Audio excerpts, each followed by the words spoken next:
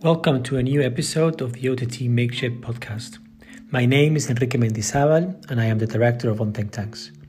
In this episode, I talk to Chukwuka Onyekwena, executive director of the Center for the Study of the Economies of Africa, CC, that is based in Nigeria. Chukwuka and I explore the changing landscape of think tanks in Nigeria and how they're gearing up to face the challenges ahead. I hope you enjoyed the episode.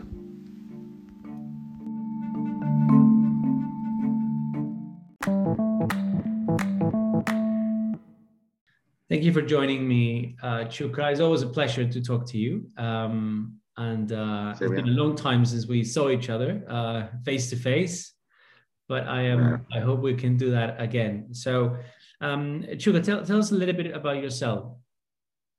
Yeah, so my name is Chukwuka. Full name is Chukwuka Onyekwena. I'm the executive director of Center for the Study of the Economies of Africa, CC. CC is a think tank based in Abuja, Nigeria. We've been around for about 12 years as a think tank operating in Nigeria.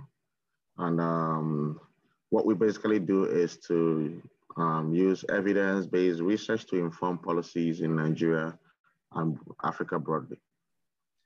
Chukwuka, so you just said you've been around for 12 years. So CC would have been set up just before the think tank initiative was launched, right? It was one of the young think tanks of the think tank initiative. Sure, it was set up just at 2008 when the TTI was just kicking off. And how much has it grown? I mean, when it was set up, do you remember? Do you know how big it was and how big is it now? So I joined in 2012, from my observation, it has grown. We've doubled in size actually, both in in number of staff and also in the terms of the volume of work that we do. We have doubled in size. And when you joined in 2012, you joined as a researcher. Yes, as a senior researcher. And when did you become director? In 2015. Oh, so you had 3 years to get used to the organization and the idea of leading it. And how that come about? Was it an internal process? I think both. It was an internal process where my studio colleagues left to work in different sectors, and I was the most senior staff around to head the organization. So there was just some internal process that that led to me being emerging as a leader. And also I also think I also got promoted quite rapidly. Right. Within that time, yes. Right, and well, since you've seen CC grow quite a bit, so kudos to you. Tell me a little bit about. Let's talk about the think tank scene in Nigeria. But why don't we start talking about the policy space in Nigeria? Can you tell us a little bit something about the how the context in which think tanks operate in Nigeria has been changing over the last couple of years? We've seen changes because of COVID all over the place. What's happened in Nigeria? So in general, the kind of policy space that I met in the past years was one where the demand for evidence was quite weak. And over the years, I've been seeing some, incremental changes. Incremental, not too high, but just gradual, incremental changes in the demand for evidence across policy within the policy space. So what has happened within that time is that think tanks have tried to really push to stimulate the demand for evidence, and resources like the Think Tank Initiative, which provided flexible funding, allowed think tanks to emerge within Nigeria, as they interacted with policymakers, they kind of had that kind of, it's triggered that kind of culture of interacting with think tanks, you know. And then with as the availability of flexible funding started declining, now think tanks are struggling, have existential challenges, and the ability to really stimulate evidence is now being limited. But that's also changing recently due to COVID. COVID is a shock that people from the policy space, they needed knowledge to explain what is going on, what the impact, what strategy should we use to solve this challenge that is quite rare. And knowledge actors and think tanks, became increasingly involved in providing the adequate advice and recommendation on what to do. So it's this COVID era has also prompted some increase in demand for knowledge, and think tanks are about to benefit from that. Yeah. Great. And I mean, something that's happened here in Peru that I thought interesting was that, and I wonder if it has happened also in Nigeria, is that especially during the early months of COVID, we were very interested in the epidemiology of the whole situation, right? And so we saw the emergence of these sort of lone experts, right? So individuals who had, many of them data scientists, others were, actual scientists, in the health sector, right? Not data scientists, but health sector scientists, and then a bunch of other social scientists as well, who who with excellent data visualizations, with excellent data analysis and excellent communication skills, were able to position themselves as experts, even in front of think tanks, right? Think tanks, I think, in the first few months of the pandemic were relegated to the sidelines, and the media was paying attention to these individuals. Something like that happened in Nigeria. I thought that would be a big challenge for think tanks. Yeah, actually, I noticed that, and I reacted to it because I realized there were a lot of such actors providing, the data, the mortality rates, death rates, and they were making, decisions, kind of recommendations based on that. And I realized, hey, these are the tools that we work with. We collect data, we analyze situations. We already have data on some of these, on some of these aspects that COVID had an impact on. Why don't we now, move ahead and really be at the forefront, of analyzing the effect of COVID? So yes, I noticed that, the kind of emergence of different actors and trying to provide that kind of information. And we had to really move ahead and really occupy that space, and CC produced a lot of articles during the COVID period, like about 20 articles on COVID. Right. Yeah, so. And so this COVID has been a shock and has created a demand for evidence. It is continuing. Do you see a lasting effect on the demand for evidence and the demand for think tanks in Nigeria? Yes, I think every shock produces some lasting effects. Shocks tend to change the way people look at things. For example, financial crisis was a big shock, and a lot of accounting principles changed because of the financial crisis. COVID is a bigger shock, and it will change a lot of things. It will change how policy actors view things, how they look at the future, and how they prepare for such shocks. And think tanks have the opportunity of being at the forefront of those kind of conversations.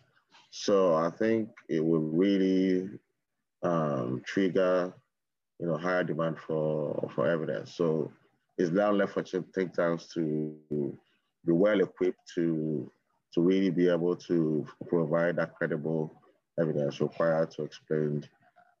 Because from now we'll still be talking about impact for some time, and then we move to recovery period. And these all require some analytical perspectives to inform those kind of decisions. And what do you think are the main challenges then that think tanks are facing to be able to respond to this new demand? And going forward, what do you think a think tank like CC needs to do to truly be at the forefront, right? To stay there, right, at the forefront of this evidence-informed world. So sure.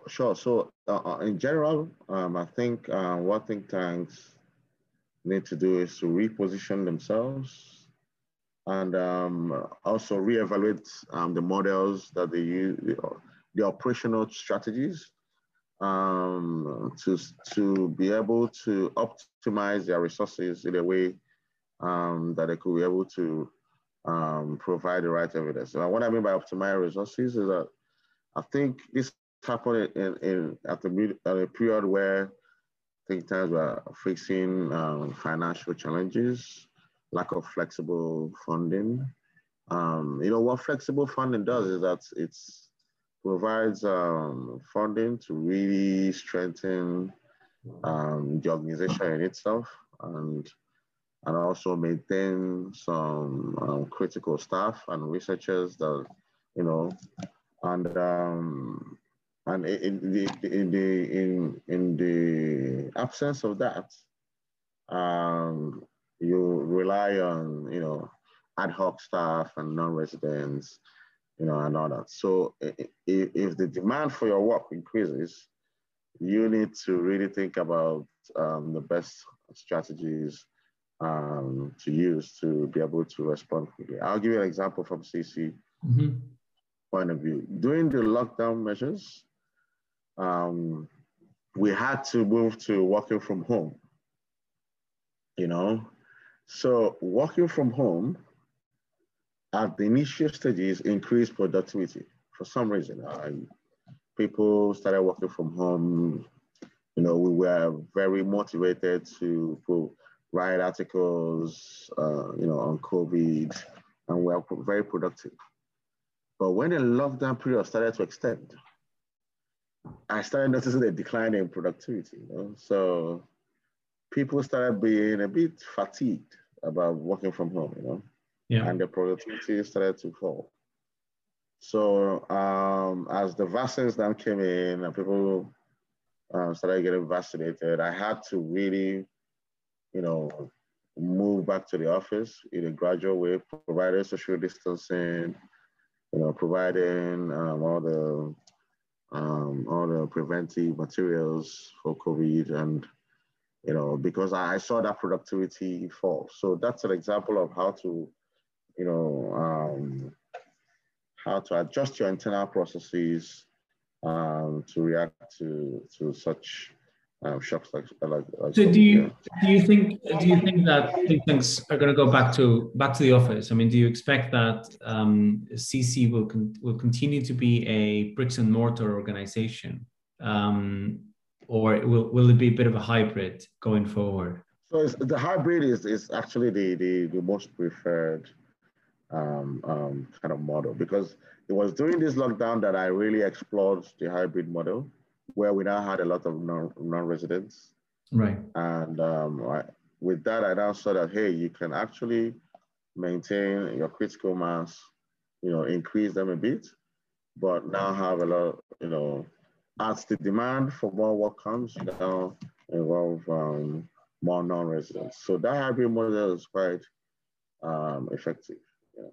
And these non-residents, are they Nigerian in Nigeria, or are they? Can you compare them all over the world? Yeah, they're different countries, but they're mostly either Africans or non-Africans interested in working on Africa, because Africa is Africa. So. Yeah, I think that's a great idea. Many think tanks are realizing that they can now hire globally. Right?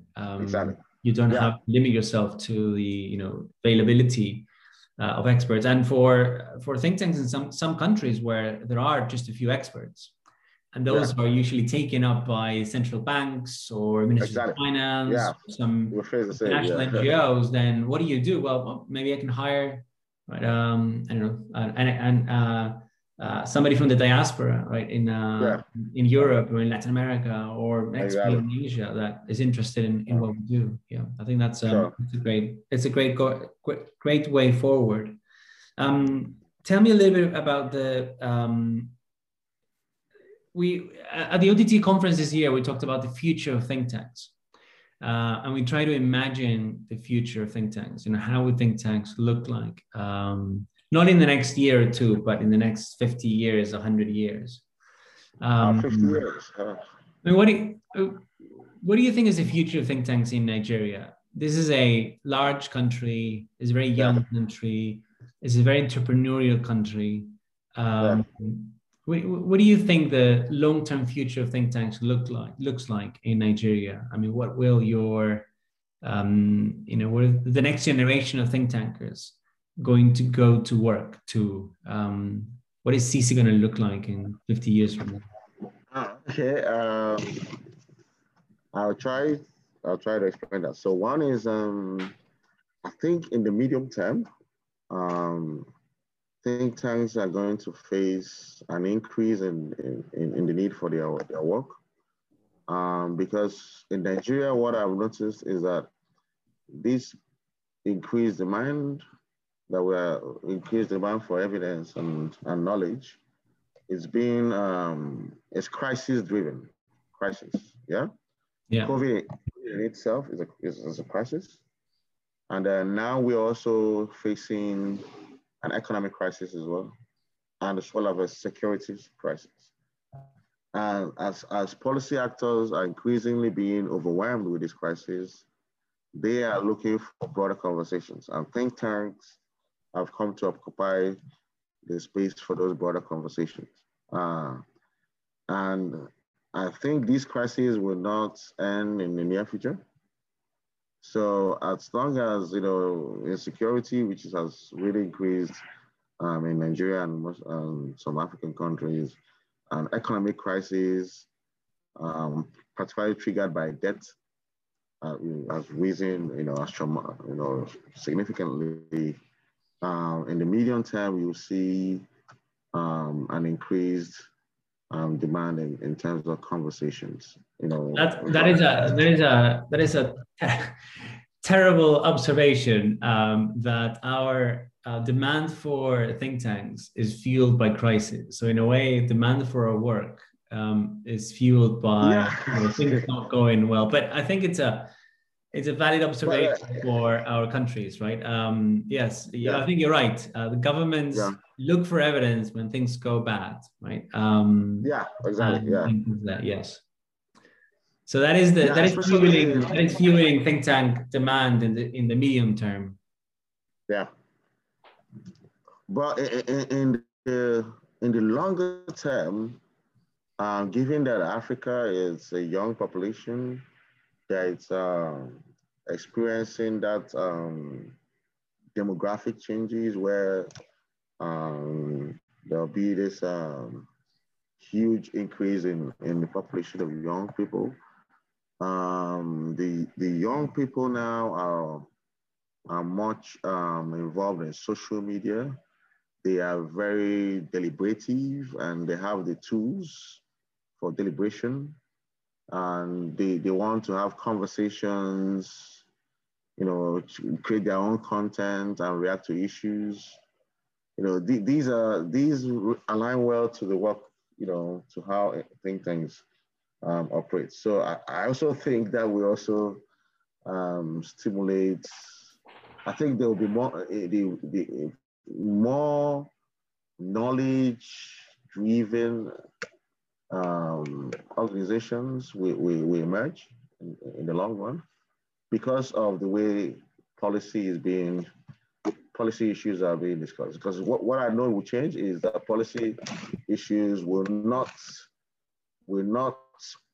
operate more like an in enclaves like, the parliamentary spaces and all that, it will, I see that transformation or disruption where they are more, open to public discourse, Yeah. and social media and technological devices will play a key role in that. And so think tanks having that kind of, being familiar with those kind of conversations should be able to play bigger roles.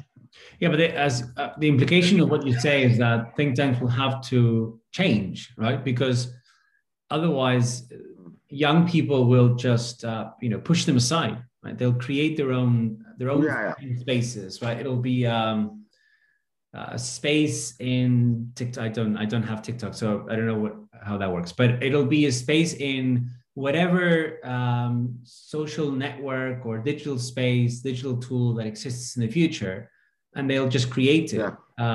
They'll own it, right? They'll run it with their own rules, in their own style. Exactly. And they'll probably have influence, beyond what think tanks can right now. And if think tanks do not adapt to that, right, or preempt that and create spaces where young people prefer to go to and say, well, yeah, I could have my own network here, but I'll go to CC because they're already doing this, right? They are open, they're accessible, they're approachable, they are interesting. Then think tanks might be pushed aside, or put in the bag with all the old politicians and the old institutions. Yeah. It's a big challenge for an organization that, as you say, is also does not have the funds, does not have the flexible funds to think outside the box, to explore, to deliver long-term organizational change, right? Because it's running on projects on a day-to-day basis. Yeah. So and how much? I mean, maybe you feel CC is ready, but what do you think about other think tanks? I mean, without naming names, do you think that the Nigerian think tank scene in general is thinking about reform, or do you think that it's still, rather academic or rather, comfortable where they are? I think there's still a lot of room for improvement and a lot of gaps in the system, where think tanks really need to move up to innovative ways of operating, because what has changed, the technological change that we're seeing happening in the world, it's very rapid. Think tanks are not that, they don't change that rapidly, they really need to catch up with that change, because one of the things that bothers me is the change in how people consume information. That has been changing quite rapidly. And in awareness of that, you need to really adapt to see how you communicate your information, your evidence, through that dynamic dissemination channels. It's changing every time. It's a lot of Twitter. Twitter is now being a huge tool, and it only uses 150 words. Think researchers like to write pages and pages and describe things too much. You have to really adapt to that, kind of communication channel. And also even policy discussions, policy decisions, are now being, the way social media is now being more influencing policy decisions. A lot of statements by government and and policy decisions and reversals, they react to how social media, how the social media reacts to some of their decisions.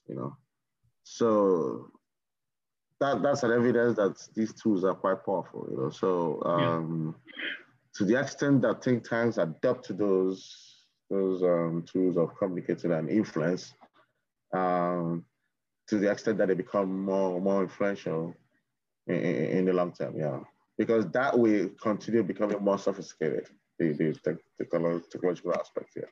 Yeah, I think this is a space to watch. Certainly, a young population, as you say, big changes in the way policymaking is done from it being very private, really, right? About just a few people making decisions, to policymaking now being very public, and young people expecting it to be very public.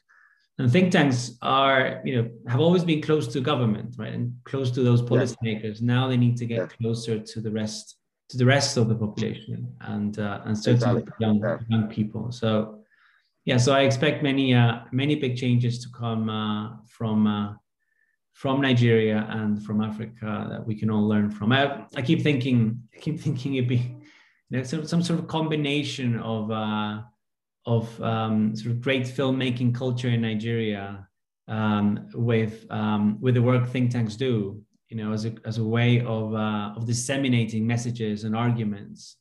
Not, as you say, not just the working paper or the policy brief, right? We need to think about new medium, and this could be through film, this could be through music, this could be through other other spaces. So I can give you an example where I noticed that people like short videos. That, like a minute long videos to explain things, and we've tried to compress our reports, which could be 50, it could be 80 pages, into a 1 minute video, and that has been successful. We created some videos to explain our work, just summaries, in a way that captures, the audience of people, and that has been, because that is becoming increasingly the preferred way that people consume, communicate. Great. Well, to keep the videos short and the conversations short and to the point, that was great. Thank you very much for your time, Chuka. It's always a pleasure to talk to you, and I look forward to seeing you soon, and we can share a conversation in the same room, in the same city. Thank you. Sure. It's always a pleasure to talk to you, Ricky, and I look forward to meeting you face to face. When the whole COVID and when this COVID era it's gone, and we can have face to face meetings again. So always a pleasure to talk on OTT. Thank you.